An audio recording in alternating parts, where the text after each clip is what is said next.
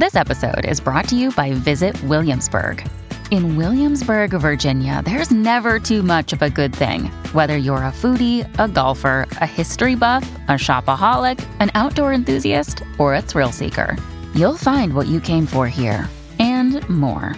So ask yourself, what is it you want? Discover Williamsburg and plan your trip at visitwilliamsburg.com. Hey, it's Ryan Reynolds, and I'm here with Keith, co-star of my upcoming film, If, only in theaters May 17th. Do you want to tell people the big news? All right, I'll do it. Sign up now and you'll get unlimited for $15 a month and 6 months of Paramount Plus Essential Plan on us. MintMobile.com/switch. Upfront payment of $45 equivalent to $15 per month. Unlimited over 40 gigabytes per month. Face lower speeds. Videos at 480p. Active Mint customers by 531.24 get 6 months of Paramount Plus Essential Plan. Auto renews after 6 months. Offer ends May 31st, 2024. Separate Paramount Plus registration required. Terms and conditions apply if rated PG. Many of us have those stubborn pounds that seem impossible to lose, no matter how good we eat or how hard we work out. My solution is PlushCare. PlushCare is a leading telehealth provider with doctors who are there for you day and night to partner with you in your weight loss journey. They can prescribe FDA-approved weight loss medications like Wegovy and Zepbound for those who qualify. Plus, they accept most insurance plans. To get started, visit plushcare.com/weightloss. That's plushcare.com/weightloss. Welcome to the New Books Network.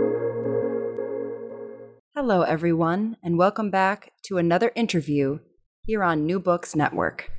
My name is Dr. Lee Pierce. I am an assistant professor of rhetoric here in New York, and I am very excited today to welcome Ruby Hamid, who is the author of the critically acclaimed book, White Tears, Brown Scars: How White Feminism Betrays Women of Color, which came out last year from Catapult Press. Taking us from the slave era when white women fought in court to keep, quote, ownership of their slaves, through centuries of colonialism to the modern workplace, White Tears, Brown Scars tells the story of white women's active participation in campaigns of oppression. It offers a long overdue validation of the experiences of women of color. It discusses everything from the Hunger Games and AOC to Barbecue Becky, and Hamid undertakes a new investigation through these different case studies of gender and race, showing how the division between innocent white women and racialized, sexualized women of color was created, and why this division is crucial to confront. Hamid builds a powerful argument about the legacy of white superiority that we are socialized within, a reality that we must apprehend in order to fight. And with that, I hope you enjoy the interview. Ruby, are you there? I am here. Well, awesome. Well, thanks for joining us. You're over in Sydney, Australia, where it's morning. So glad I am indeed, and yes, it is. So thanks for inviting me on. Yeah, of course. So I told the audience a little bit about the book just from a very broad overview. Do you want to tell us more about yourself and how you came to write the book and what you think some of the big themes and takeaways are for someone who hasn't read it yet? Sure, of course. So I'm a writer, journalist, and now a PhD candidate. So hey, congrats! I say and now. I've actually been doing it 3 years, although it's kind of been on and off because I did take time off to write this book. Sure. But yeah, so I've been working as a columnist and features journalist for about 10 years in Australia before I wrote the book. And obviously being a columnist, wrote a lot about feminism, a lot about race. Although I did write a lot about anything, I wrote a lot about other things. And it's interesting how they tend to get a lot sort of less traction, a lot less interest. And then when you write about race and feminism, everyone's like, why is everything about gender? Why is everything about race? It's like, well, because you don't listen, you don't even look at my other stuff. But anyway, right. I'm going off on a tangent there. But yes, so this book was inspired by or came out of an essay I wrote for Guardian Australia, which then was picked up by Guardian in the US and the UK. And so it went viral. And so that article was called How White Women Use Strategic Tears to Silence Women of Color. So it was from 2018, and at that point, this, this concept of white women's tears wasn't as in the public sort of, conscious as much as it is now. So it did create quite a big stir, and, positive and negative, as these things tend to do.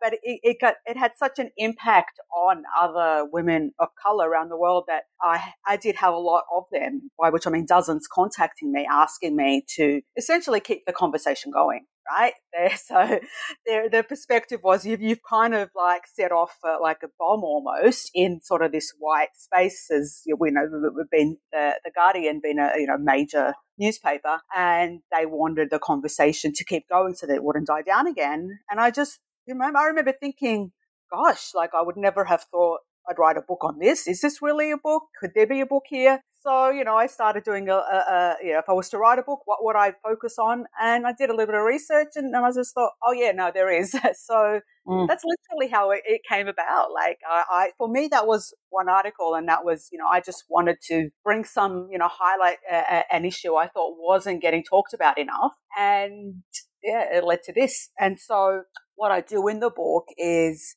look at how the construction of womanhood and white womanhood versus, Black womanhood versus Arab womanhood versus Indigenous womanhood, how that concept was used to not only rationalize and justify, colonialism, violence against non-white peoples, but how it really became a foundational, aspect of Western society. Yeah, and the book really has an excellent historical, right? Because you kind of start with a very current example, which was a white journalist after Charlottesville, when Trump said, there were the classic line, right? There are good people on both sides. And then you move into, Jezebels and exotic Orientals and Pocahontas and all of these colonial tropes of Black and brown femininity that have set up white fragility and white tears to be so persuasive as a public tactic. So it's interesting to draw those lines of connection, because you do see how long this has been going on, right? It's not a social media phenomenon; it's historical through and through. Yeah, absolutely. And I think a lot of people have sort of made the argument that it's just media sensationalism, and it's like, well, no, this is a long-standing strategy of white violence for sure. So, do you want to maybe start with that, and maybe the Fox News example, or just whatever you think kind of gets us into this illustration fastest? I just like to be sensitive to readers who haven't had a chance to dig through the book, or listeners rather. That's okay. So with the Fox News example, I chose that one for two reasons. One is that it's an example of this phenomenon in a conservative environment, a conservative setting, because, the subtitle of my book being How White Feminism Portrays Women of Color. So I wanted to set also that this extends beyond feminism, beyond,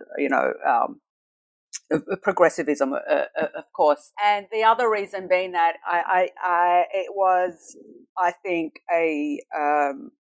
just like such an informative example of the way in which, a white woman's distress has so much potency, so much cultural potency, cultural currency, that even in a conversation about race and racism occurring at a time where, it was that sort of white supremacist violence was coming to the fore, where Black people and other people of color had every right to be distressed, had every right to be angry and frustrated.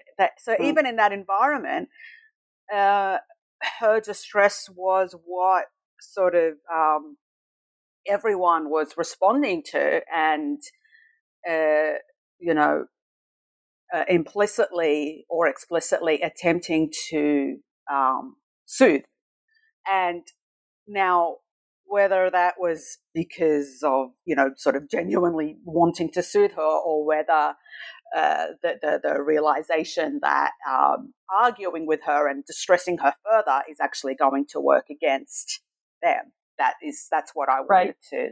that's what I wanted to, the question that I wanted to the audience to be, or the reader to be thinking as they sort of proceed through the book. So, because, that conversation, her tears. What was the journalist's name again? My bad. It's been a while since it's Faulkner is her last name. Yeah. Right, yes. The woman journalist of color, Harris Faulkner, and then I think it is Melissa Francis, right? Melissa Francis, who's the white. Yeah. Mm-hmm. So I just want to set that up for the listener. Sure. So Melissa Francis being, that's okay. Melissa Francis being the white journalist is because she was challenged. And I guess called out by her colleagues saying, "You're kind of defending Trump here," and so she got upset, or became visibly upset, and saying this is really hard, and not everyone here is essentially saying that what was distressing about this issue is that she was being told that she was defending Trump. So the whole conversation became about her distress. And it was no longer about what Trump said. It was no longer about the protest that was going on, about the violence that had occurred in North Carolina. So it just kind of shut everything down, and it was just like, wow. So that's why I chose that particular piece. Was a very sort of a public example, but one that had been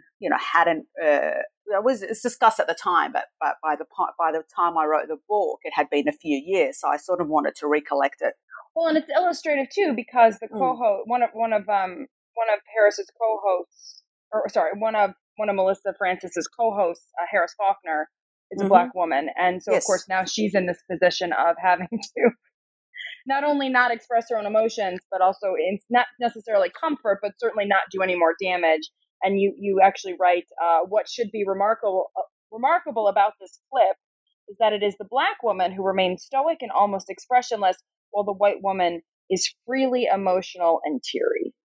And of course, right, because even she has to be backed into a corner to prioritize the comfort of this white woman, because it's so conditioned that that's how we react. Absolutely. Yeah, it was really helpful. I mean, it was, I hadn't heard about the incident, so it was, I think, just a great place to enter into the argument, for sure. Yeah, thanks. Thank you. And I mean, and that is still available online. So I recommend, it's a short clip, a couple of minutes long. I do recommend, if people hop onto YouTube and look for it, because it really is, it's quite disturbing to see how calm Faulkner had to stay, knowing she had to stay calm when she's talking what is essentially a matter of life and death for Black people. Right. Yeah. Mm-hmm. Yeah, and then so then you tell this interesting story about how the book came to be. I don't know if you want to recount this before you kind of hop into this first part of the book where you talk about how colonialism rigged the game against women of color. So would you like to go there, or do you want to talk a little bit about this exchange you had with another journalist about getting the book off the ground? Yeah, so it wasn't necessarily with other journalists. It was. I had a Twitter account then, and I no longer Twitter. do. That's true. Yeah, it was Twitter. Sorry, so it was women on Twitter. Because a lot of people on Twitter don't use their real names, so I don't, and it's fine. It wasn't, but it was just those days when that article came out. There's all a haze because I was getting so much thrown at me. But I do remember a lot of women of color sort of, saying, well, what are you going to do next? At first I was like, well, what do you mean? Like I've written the piece and now I'm going back to my PhD. But but I did feel, and I don't mean this in a burdensome way, I felt that it became a responsibility or an obligation on me to do it, because, okay, well, if I've written this article, it's clearly struck many nerves. And I am in a position now, if I write further on this, I probably will get the opportunity to publish a book on it that other women of color may not. I probably will, be listened to by some. And I felt that I did have a duty to do that, because, it's all part of giving back, I guess. And like, what are you, why are you in this for? Why do you write for? The people that you're writing and speaking to and who, have shared this experience with you, if they're writing back to you and they're saying, please keep this going, then I felt that I should. But I was I was really worried because I was like, how, I don't want to write a book just for the sake of it. Is this all going to be padding? Is it all? So what I did is I went back to the article and I thought, right, read this article as if it's not yours and look at it and what jumps out at you, what is happening underneath that you think this is really about. And so when I read it, I read, the things that really jumped out at me is, where I said, Arab women, and then that was a standing for all non-white women. Arab women are whether we're angry or calm, whether we're shouting or pleading, we're always perceived as the aggressors. I talk about, the trope of the Arab terrorist and, the white damsel in distress trope and the angry black woman trope. And I thought, okay, this is a story of archetypes. So this is a story of how we're so limited by these archetypes that precede us, that when people speak to us or we're in a conflict with them, we're not even really even talking to each other or seeing each other. We're seeing this caricature, this archetype. So then I thought, well, then I have to see where this came from. Right? Like, how can it be so strong that we actually, we build our world around it, essentially.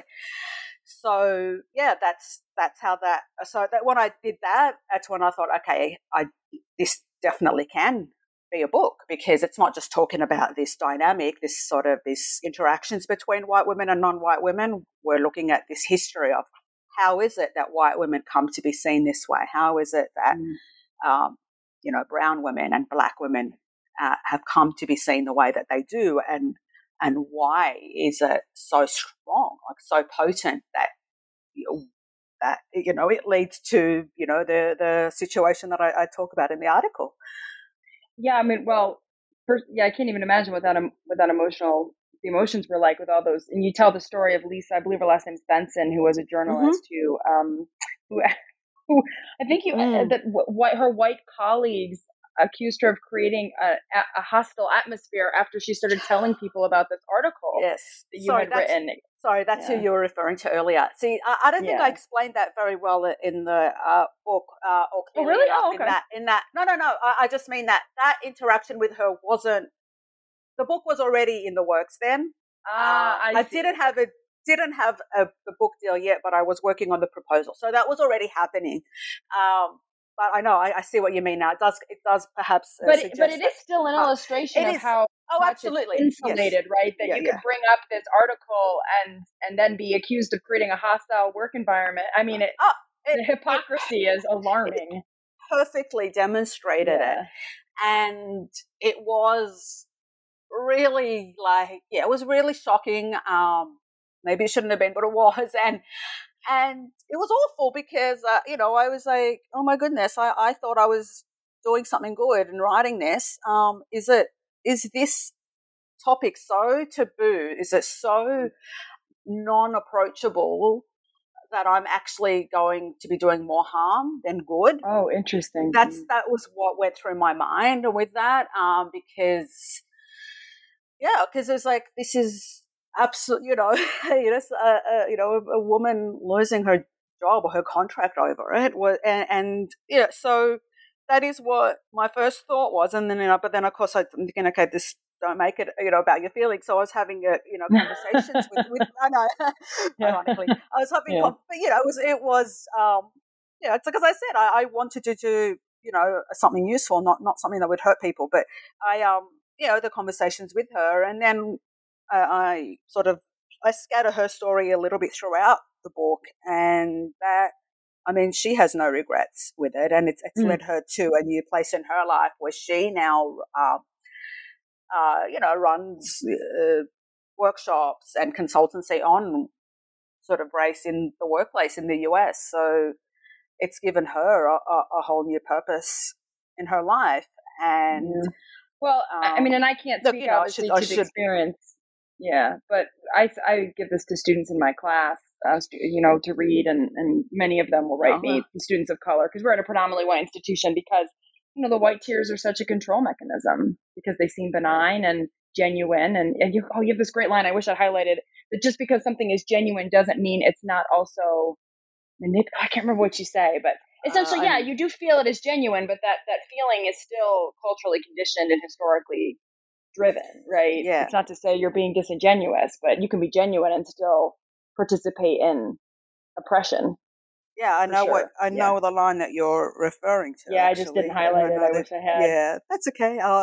But it's just, they may well be genuine, but that doesn't mean they're legitimate, I think is the word I use. Yeah, legitimate. That's right. Yeah. That's right. And so what I meant by that was they, the white woman in a scenario may well be upset and really genuinely distressed, but is she distressed because she's been misunderstood, or is she distressed because she feels that this other woman, this woman of color, is not supplicating herself enough? Is she distressed because she feels that the racial, this unspoken racial hierarchy is being transgressed? Yeah. So, being upset can have different, what is the word, propellers. Yeah. That's what I was getting at with that. Well, then the book moves into sort of some historical context, and you actually start with an anecdote from the Hunger Games, which is also mentioned in an interview that just happened on the New Books Network with Ebony Thomas about the Dark Fantastic, where she talks about racism in the imaginary, and when everyone was upset about Rue from the Hunger Games being cast as a black character, and all of the people hopping onto those fan boards to be kind of outraged that they hadn't imagined her as black. They'd imagined her as white, and so they were upset that the character had been recast. And you pull that into a long-standing history of, European Christian colonialism. And so what are some examples from this chapter or specific historical figures that you think are particularly the American plantation mistress? You talk about her, and so we've been taught that white women are constantly under siege by black threats, things like that. Yeah, so I started that chapter. As you mentioned, the title, Lou Jezebel's Exotic Orientals, Princess Pocahontas, How Colonialism Rigged the Game Against Women of Color. So right away I wanted to go into the construction of these archetypes, and I started with that. The Hunger Games, because it's something I remember quite clearly. It's almost a decade now, but it was one of the first sort of, those sort of Twitter, social media sort of outrages. But what stuck out to me at the time and why I revisited is that the incredulity that, and these were young people, right, young fans of fiction, were showing was so, they didn't it wasn't sort of furtive. It maybe some were a bit sheepish, but they were so open in that, in expressing that they felt in some way betrayed. That it's just it's quite astonishing, and that how free they felt to come out and say that it doesn't seem right that a young black girl is cast in a role where the character is innocent and lovable. And it's quite astonishing. So I wanted to trace that back. So to show, to lead back into the history of that construction, and to show how young it starts for women of color, and in that specific instance for black women. And I started with that as well, and obviously that the historical construction is what they call the Jezebel, the Black Jezebel, which comes from the slavery era. And I chose that one first, and then I go into archetypes of other racialized women of different backgrounds. But I put that one in first because I it's almost like that was the prototype for all the others. Right. Yeah. All the others, like that, the East Asian China doll, the exotic, Oriental women is almost comes. Although the exotic Oriental woman did exist before the Jezebel, however, it was probably more benign then. It wasn't until colonialism, until slavery, that it was used to rationalize colonialism. Well, funnily enough. So, so essentially, the Black Jezebel was it was a construction of Black women, and let's be clear, it was enslaved Black women as being promiscuous and easy to rationalize the sexual abuse of enslaved Black women. And it's that, it's just that, it's simple and horrific at the same time. And and the after effects of that is, as I said, this ongoing perception that's implicit and pervasive of Black women as lacking in all kinds of innocence, including sexual innocence, even as children. And so, I discuss, studies like the George Washington study of how Black girls are pushed into adulthood really early. They're just seen as almost fully grown women. By the time they're like 8 or 10, and it's quite. It's obviously it's so what's the word? It's so pervasive, and yet has been so unspoken for so long that it just becomes sort of implicitly understood, and then it explodes every once in a while, which is how it exploded in that the Hunger Games example. And so the Black Jezebel was the foil, or rather the White Mistress was the foil for the Black Jezebel, right? So you have this construction of the virtuous, chaste, moral, fully clothed, heavily clothed White Mistress, who was the antithesis of the Black Jezebel and the White Mistress, as long as she was, existed, really, as long as that archetype existed and was protected, then it's almost sort of served as this absolution and this rationalization for all of the horrors of slavery. Yeah. And from other, colonial experience in other countries that were colonized by the West or by Europe. Yeah, one of the things that's really interesting about this first section is you have to cut across a lot of different stereotypes that are not all exclusively one group or another, right? Because Jezebels and Orientals and Pocahontas, you're talking about indigenous women and brown women and Arab women. So was this hard? Or did you see a lot of similarities? Did you have to oversimplify things, or did you just focus on what was in common? Because I thought you kind of pointed out the particulars and the generalities really well, but was it difficult to try to bring all of these into common point here?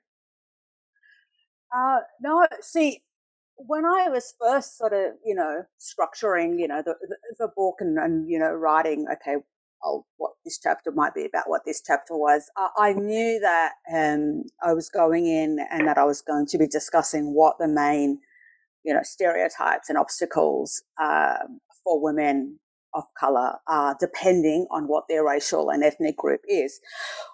What I wasn't expecting, because I knew that we all had our specific struggles, but what I wasn't expecting was how similar they were.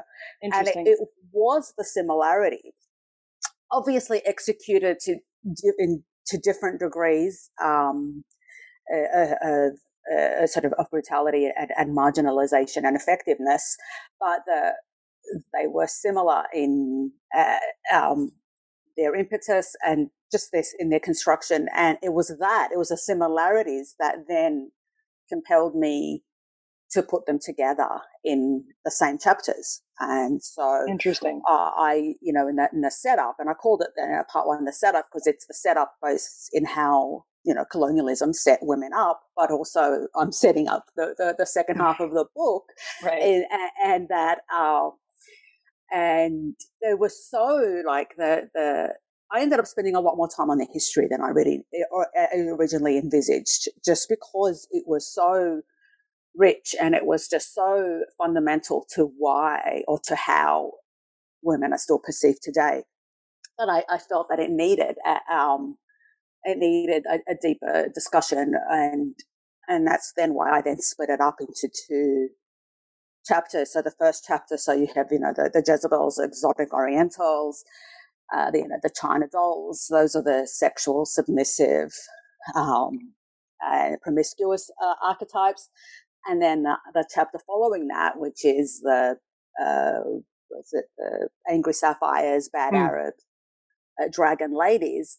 So that's where the angry, the cunning, the untrustworthy, deceptive, sexually deceptive stereotypes and archetypes of women of color came in. And what I found that was fascinating, like looking at that history, is that the promiscuous stereotypes, and they correspond to the beginnings of colonialism and and slavery, and sort of justifying the spread of the West and the European colonialism, and then for a short time sustaining it.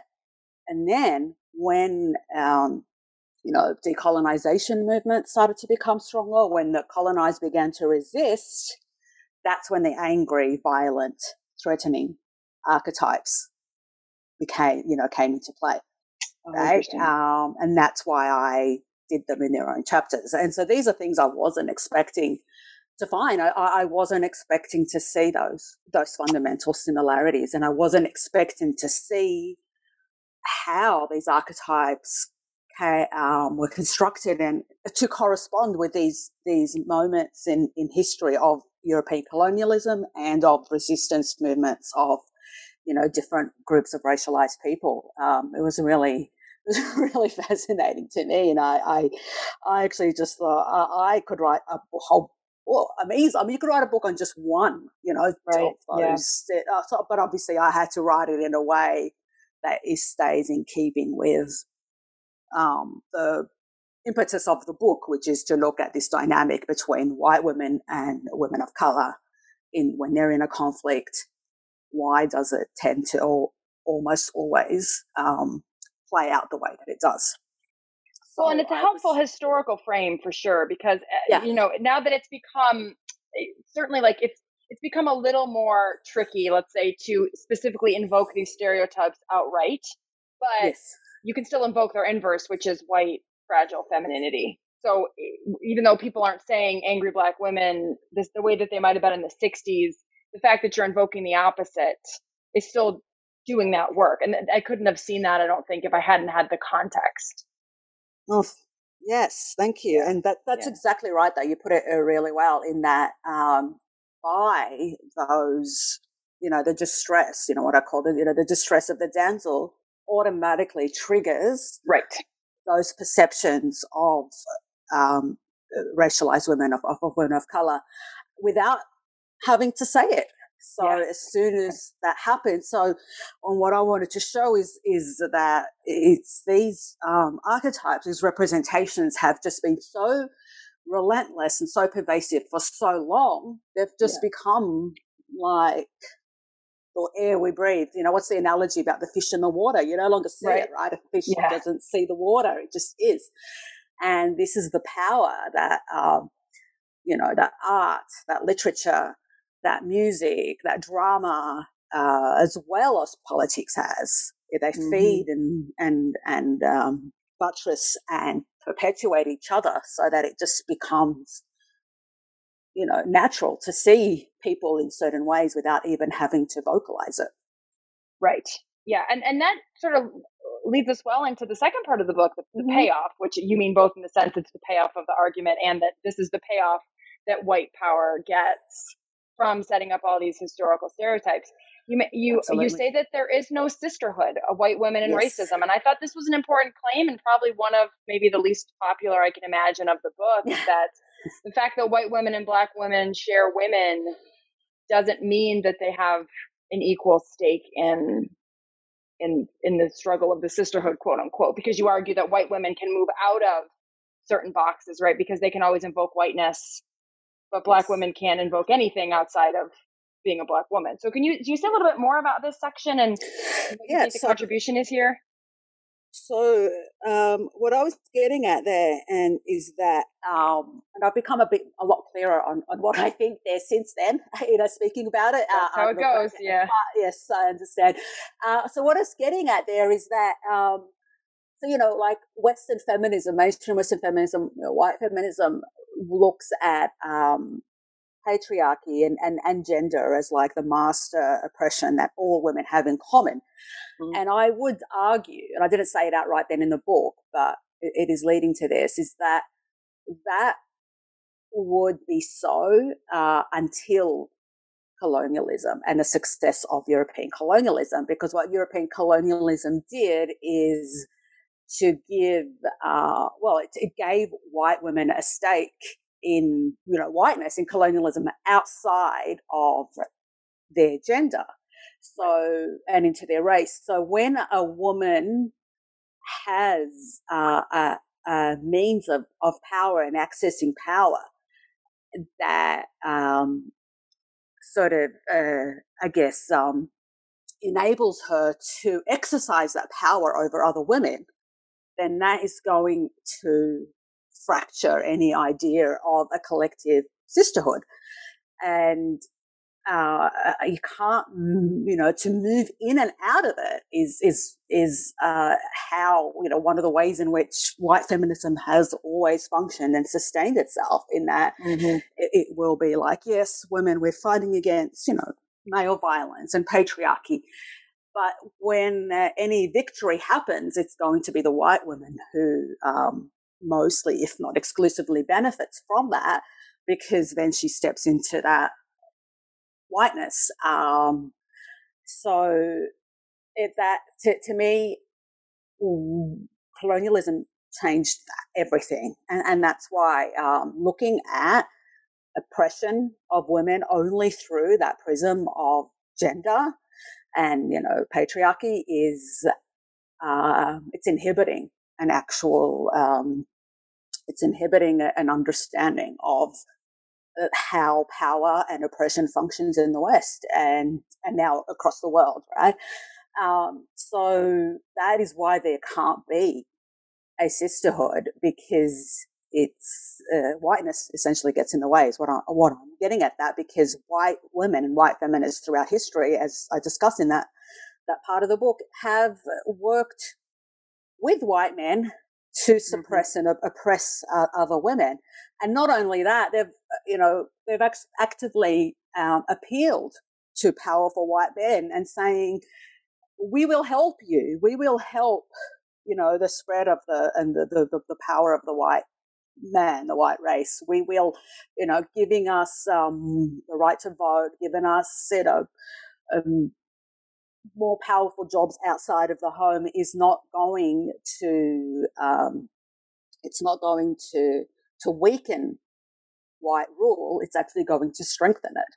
And they stay true to their word. So examples I give is the, in Australia and the West, American West, is the taking of Indigenous children, which was not only, Margaret Jacobs talks about this as a historian, and not only was it mostly white women who physically took the children, but in Australia in particular, they constructed that, like they presented their role to white men, and as in white men in power, as this is a job for women, and we can do this better than you, and we'll help the spread of civilization, because we'll take these children, we'll raise them better, and they will eventually they'll basically become useful to white society, to capitalism. And so that's what the children, they were taken, and, the Indigenous girls were taken to be domestic servants, and Indigenous boys became labourers, right? So they became commodified for capitalism and to, facilitate the attempted sort of destruction of Indigenous cultures, Indigenous families. So it's not just a matter of white feminists don't think about other women enough. It's, along every step of the way, they've actively leveraged for their emancipation and their, against their subordination by, who are proverbially throwing other women under the bus and basically driving over them with it. So, yeah, and I mean, and you mentioned multiple movements for women's suffrage, and you mentioned the book by it's Claire Wright about Australia's suffragist movement, and in which Indigenous women were very specifically sacrificed to make the movement palatable for white men. Yeah, and it happened in America, and then we saw it again in 2017 with the Women's March. How many Black and brown women's voices were silenced? Yeah. And so we're always surprised, right? Yeah. Like, we were surprised by how many white women voted for Trump in 2016, and then even more voted in 2020. So what I was trying to get at is, like, we need to stop being surprised at this, because this is what history has set us up for. Right. And in that, you have this idea of a sisterhood, but when you look at the history of Western society, colonialism, true womanhood was presented as something that only the white woman can have. So how can we be sisters when I'm told I'm being a woman of color, told that I'm not even really a woman, right? So that, to me, has to be addressed. This chasm, this gulf that colonialism deliberately constructed between white women and all other women, until that's addressed, then it's always going to exist, even though we're attempting to, plant flowers over it. It's there. And that is what makes this idea of a true sort of global sisterhood completely, it's a historical, and it's just not, it's not in any way a real sort of representation of the reality. Yeah, absolutely. And this brings us into some new terms, actually. I mean, I'd heard of class washing before, but not the way. So in chapter 7, you title it The Rise of Righteous Racism. And in this chapter, you talk about class washing and the Lovejoy trap. And I would love for you to tell us a little bit more about those two, because I think they're rhetorical strategies, for lack of a better word, or media strategies or whatever, through which this stuff gets enacted. And I don't know that a lot of people would pick up on this as easily. I mean, I think it's easy now to look and say, like, oh, the dragon lady stereotype. But what you don't realize is that stereotype has been replaced now with new ways. And I think that'd be helpful for our listeners to maybe, as like frameworks for them to wonder, where do they see this and where are they doing it? So do you want to maybe tell us a little bit about class washing and the Lovejoy trap? So class washing, I first came up with, and I'm sure other people have used it as well, but it's one of those words that I'm just like, wow, I'm brilliant, but also I'm pretty sure I can't be the first person who has said this. Gaslighting being another. But anyway, class washing, I first referred to it a few years ago in the context of Australian politics, and just and so I use it to refer. It's a kind of a double, not so much a double-edged sword, but it has double meanings within how it's used by white people, white society. So you have class washing as in to shut down or to minimize discussions and arguments about racism by presenting the working class as, class is the real issue. So presenting this in much the same way that, white feminism tries to present gender and feminism as sort of uniting all women. Class is presented the same way as, well, this is what we all have in common, regardless of our race and other marginalizations. So this is what we should focus on. But that obviously does not take into account how class hits different people differently depending on their racial background, depending on their gender identity, and other marginalizations as well. And then the other aspect of class washing is that it essentially blames, whether it's explicitly or implicitly, blames racism on the working class, because that's where all these arguments of, well, they're just not educated, or we just have to talk, we just tell them. But then so they're presenting racism as this kind of this problem of lack of money, lack of social status, lack of education. But then once again, you look at the statistics of who voted for Trump, and so many of were college educated. So you see that these fall down in that. And so on the one hand, it's like excusing working class white people for any racism, but then also kind of blaming them and saying that, it's just because they're like, so it's this weird sort of double effect. So class washing, it prevents an understanding of the way in which class is used. I think Stuart Hall referred to it as, it's the modality through which race is lived. Right. So, again, you go back to the history, and that working class white people were not considered to be part of white society. So whiteness wasn't just about, to be white, to be European derived was necessary. It was a necessary criteria for being part of white society, but it wasn't sufficient. Right. Working class white people were sex workers, or white women who were not sex workers but who stepped outside of their their function as the virtuous representation of whiteness. They would be kicked out. It's very much a construction in that way, and so class washing essentially washes all that history away, and it washes away that understanding that how class is utilized to perpetuate and to solidify racial oppressions. And the other thing I like about this is also in this chapter, it's also that this idea that racism goes away with class mobility is wrong. Exactly. Right. And one thing, and one thing we've seen from the studies is that upwardly mobile Black women, especially Black and brown women, do not experience significant reductions in preventable illness, right? Because racism is still so much the same, whether you make $100,000 a year. And I'm not certainly not slighting the fact that money, income and upward mobility matter, but the idea that they eradicate racism is very much exposed as a myth in this part of the chapter. No, absolutely. And it'll, for sure, provides a greater buffer.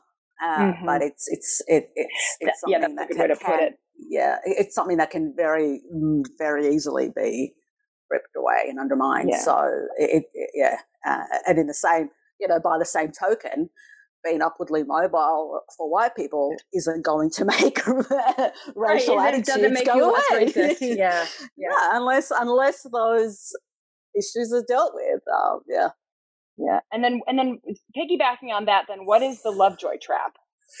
Right, so that's I came up with that too because, Helen Lovejoy in The Simpsons, being that famous meme where she's lets out this faux anguished yell, and won't someone think of the children? And so the idea being there is that we use children as what's the right word? Sometimes I can't think of right words on the fly, but that's okay. It's difficult. Like we use children as proxies, right, to actually promote or to present our own personal agendas, and so there's this, we enact or we perform concern for children, even when the matter that we're discussing isn't about children or isn't directly concerned with with the welfare of children, and it's a bait and switch essentially. So I call it a trap because how it's used in the context of women of color, and all people of color really, but the book focuses on women of color, is that it'll shut you down by turning it back on you and saying, well, you just don't care about the children, you don't care about women. So example of being I think I start off the chapter, I talk about an incident on Australian TV. We have a big thing every year in Australia about Australia Day, which they say is the equivalent of July 4th, but it's not really, because January 26th is the date that the first fleet, the first ship of convicts from England came to this continent and began the colonization. So there's this idea of celebrating that day as supposedly this unifying celebration for all of us. And so, the protests against Australia Day, led by Indigenous activists, get bigger every year. Yeah. And so obviously there's always going to be a backlash as well. So this incident on TV with this white woman, and it wasn't an Indigenous woman, it was another a brown woman who they're sort of given the back and forth, and then the white woman Kerry-Anne Keneleny, who's a host, long-time host on Australian TV, said, well, do you care about trigger warning here, do you care about the women and children who are being raped in those remote communities, 5-year-olds being raped, etc. So she's getting at that. What she's saying is the biggest threat to Indigenous women are actually Indigenous men. Indigenous men, yeah. She's saying, right? Right. And so that to me is what I talk about when I say the Lovejoy trap, because they were talking about Australia Day, which again, the movement against it led by Indigenous activists, and it turned around and she basically said, well, what about the children? Why that was not that's absolutely not pertinent in that discussion. But what it did is that bait and switch. It put the focus on the other woman, whose name is Jimmy Steins, essentially telling her, no, look, you're the one who doesn't care about Aboriginal women, and you're the one who doesn't care about Aboriginal children, because if you really did, you wouldn't be wasting time talking about Australia Day. You'd be talking about what's happening in these remote communities. So that's what I mean about that. And, so it's used in other contexts, as well, with to justify the war in Afghanistan, right? It's part of women's rights. We have to liberate the women. So it becomes about the only time, I think how I said in the book, the only time that white society seems to find its moral compass when it comes to the abuse of non-white women is when they can use it as a justification for intervening in their communities. Right. And when that abuse is said to be coming from the men, non-white men within their own racial groups. Yeah, I feel very similar about the only time that white America seems to care about Black underprivileged children is when it gives them an excuse to take them away or mass incarcerate their parents and things like that. And it's even it's that so whenever in the US, when the discussions of police brutality are on the table, yes, very similar, right? What is a counter argument, which is not even really a counter argument? You'll start to hear about, well, what about Black on Black crime? Yes, right. Okay, right. We're not talking about that. Everyone is more likely to if they're going to be, the victim of violent crime, it's most likely going to be someone within their racial group anyway. But even so, that's not the discussion that we're having. So it's this bait and switch, but it's a bait and switch that's not only does it divert the conversation, it does so in such a way that it makes you, as in being the person who is, say talking about racism, it makes you seem like the person who's morally deficient, right? So that's what I mean about the rise of righteous racism. It's not only am I being really racist, I'm going to do it in such a way that actually makes me look like the good guy and you look like the bad guy. So that's, and that's why I call it a trap, because as soon as a bait and switch like that is pulled, you can't, so to go back to that example I gave on the TV, so they're talking about Australia Day. Then as soon as, the white host said something about the communities, what have you done for those remote communities? That it should have just been steered back, or we should just look at it as steered. That's not what we're talking about today. As soon as you try to defend yourself from that, you've basically taken the bait, because they don't, it's not really about that. It's about not having the discussion that should be had, if that makes sense. So that's why I call it a trap. And Lovejoy, again, named after Helen Lovejoy, because I started to see it. I was just seeing it so much. So, well, what about it? These children, and you don't care about those children, and they use it as the same, for women as well. Like, if you really cared about women's rights, you'd go to Saudi Arabia. That sort of, like that kind of a thing. Right. It's like, as in you'd go, be a feminist in Saudi Arabia. It's that kind of this bait and switch of making themselves look like the good guy. Yeah, no, this was really helpful. And I one of the things about a good book is then you start to see things everywhere. So in the 2 months since I finished reading this, I've seen this Lovejoy trap happen at least 10 times.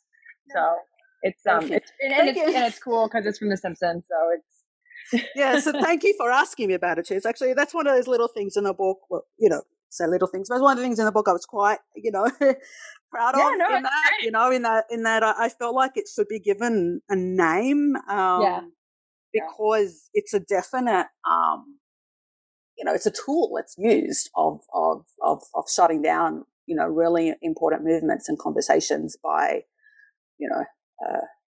sort of trying to make the person who's concerned about inequality be the one who's morally, lacking. Mm-hmm. Yeah. And unfortunately, we're kind of running up on time. And I know that people love shorter interviews with the average commute's 20 minutes. So we try to keep it to 45. That means you can listen to half on the way in, half on the way home. But I would like to get to the conclusion, which you've just titled Brown Scars. And you reiterate this idea that what you say white feminism is an arm of empire or something to that effect. And you just reiterate this idea that it's a very specific technique of colonialism and empire that acts itself out even when we all are sitting around thinking how post-colonial we are. And I don't know if you want to say anything else about the book or... So I think I said white womanhood is the maternal art of womanhood, empire. That's right. And then I say, and white feminism is not immune to this. So white feminism has inherited, and so what I get at in that chapter and entitling it Brown Scars is what I'm saying is that the cost, the cost of white tears is brown scars, and use poetic license there. Obviously, I mean all people of color in that. So you have this distress of whiteness, this wounded victim presentation, but the harm is not, the damage is not being done to white people. The damage is being done to non-white people, and that that this is, to me, it's the sort of the fundamental issue, the problem with white feminism and all sort of, I think, all political movements in the West, is that none of them sufficiently address this. None of them sufficiently address not only the way in which white movements were able to progress at our expense of people of color, but in the way that any attempt to raise that then becomes an opportunity to perform white victimhood and to prevent these discussions from happening. Yeah, I mean, it's an incredibly powerful book. It's historically contextualized, which is so helpful. The examples are really illustrative, and I just can't thank you enough for all it must have taken to write this, especially after what I imagine was a pretty tumultuous and also rewarding and also probably unpleasant at times experience after that article went viral. Yeah. It was a wild time for sure. And yeah, it was one of those things. I just kind of, you know, if I stopped too much to really think about it, I would have not been able to keep going. It was, you know, it's A, because of having to write it fairly quickly, and B, just, because I was kind of living it in real time. Like I was living the backlash and the effects, still, you know, keeping in touch with, you know, Lisa Benson to see how her court case is going out, you know, so all of this stuff was happening in real time, while I was also trying to write about the history of it. So,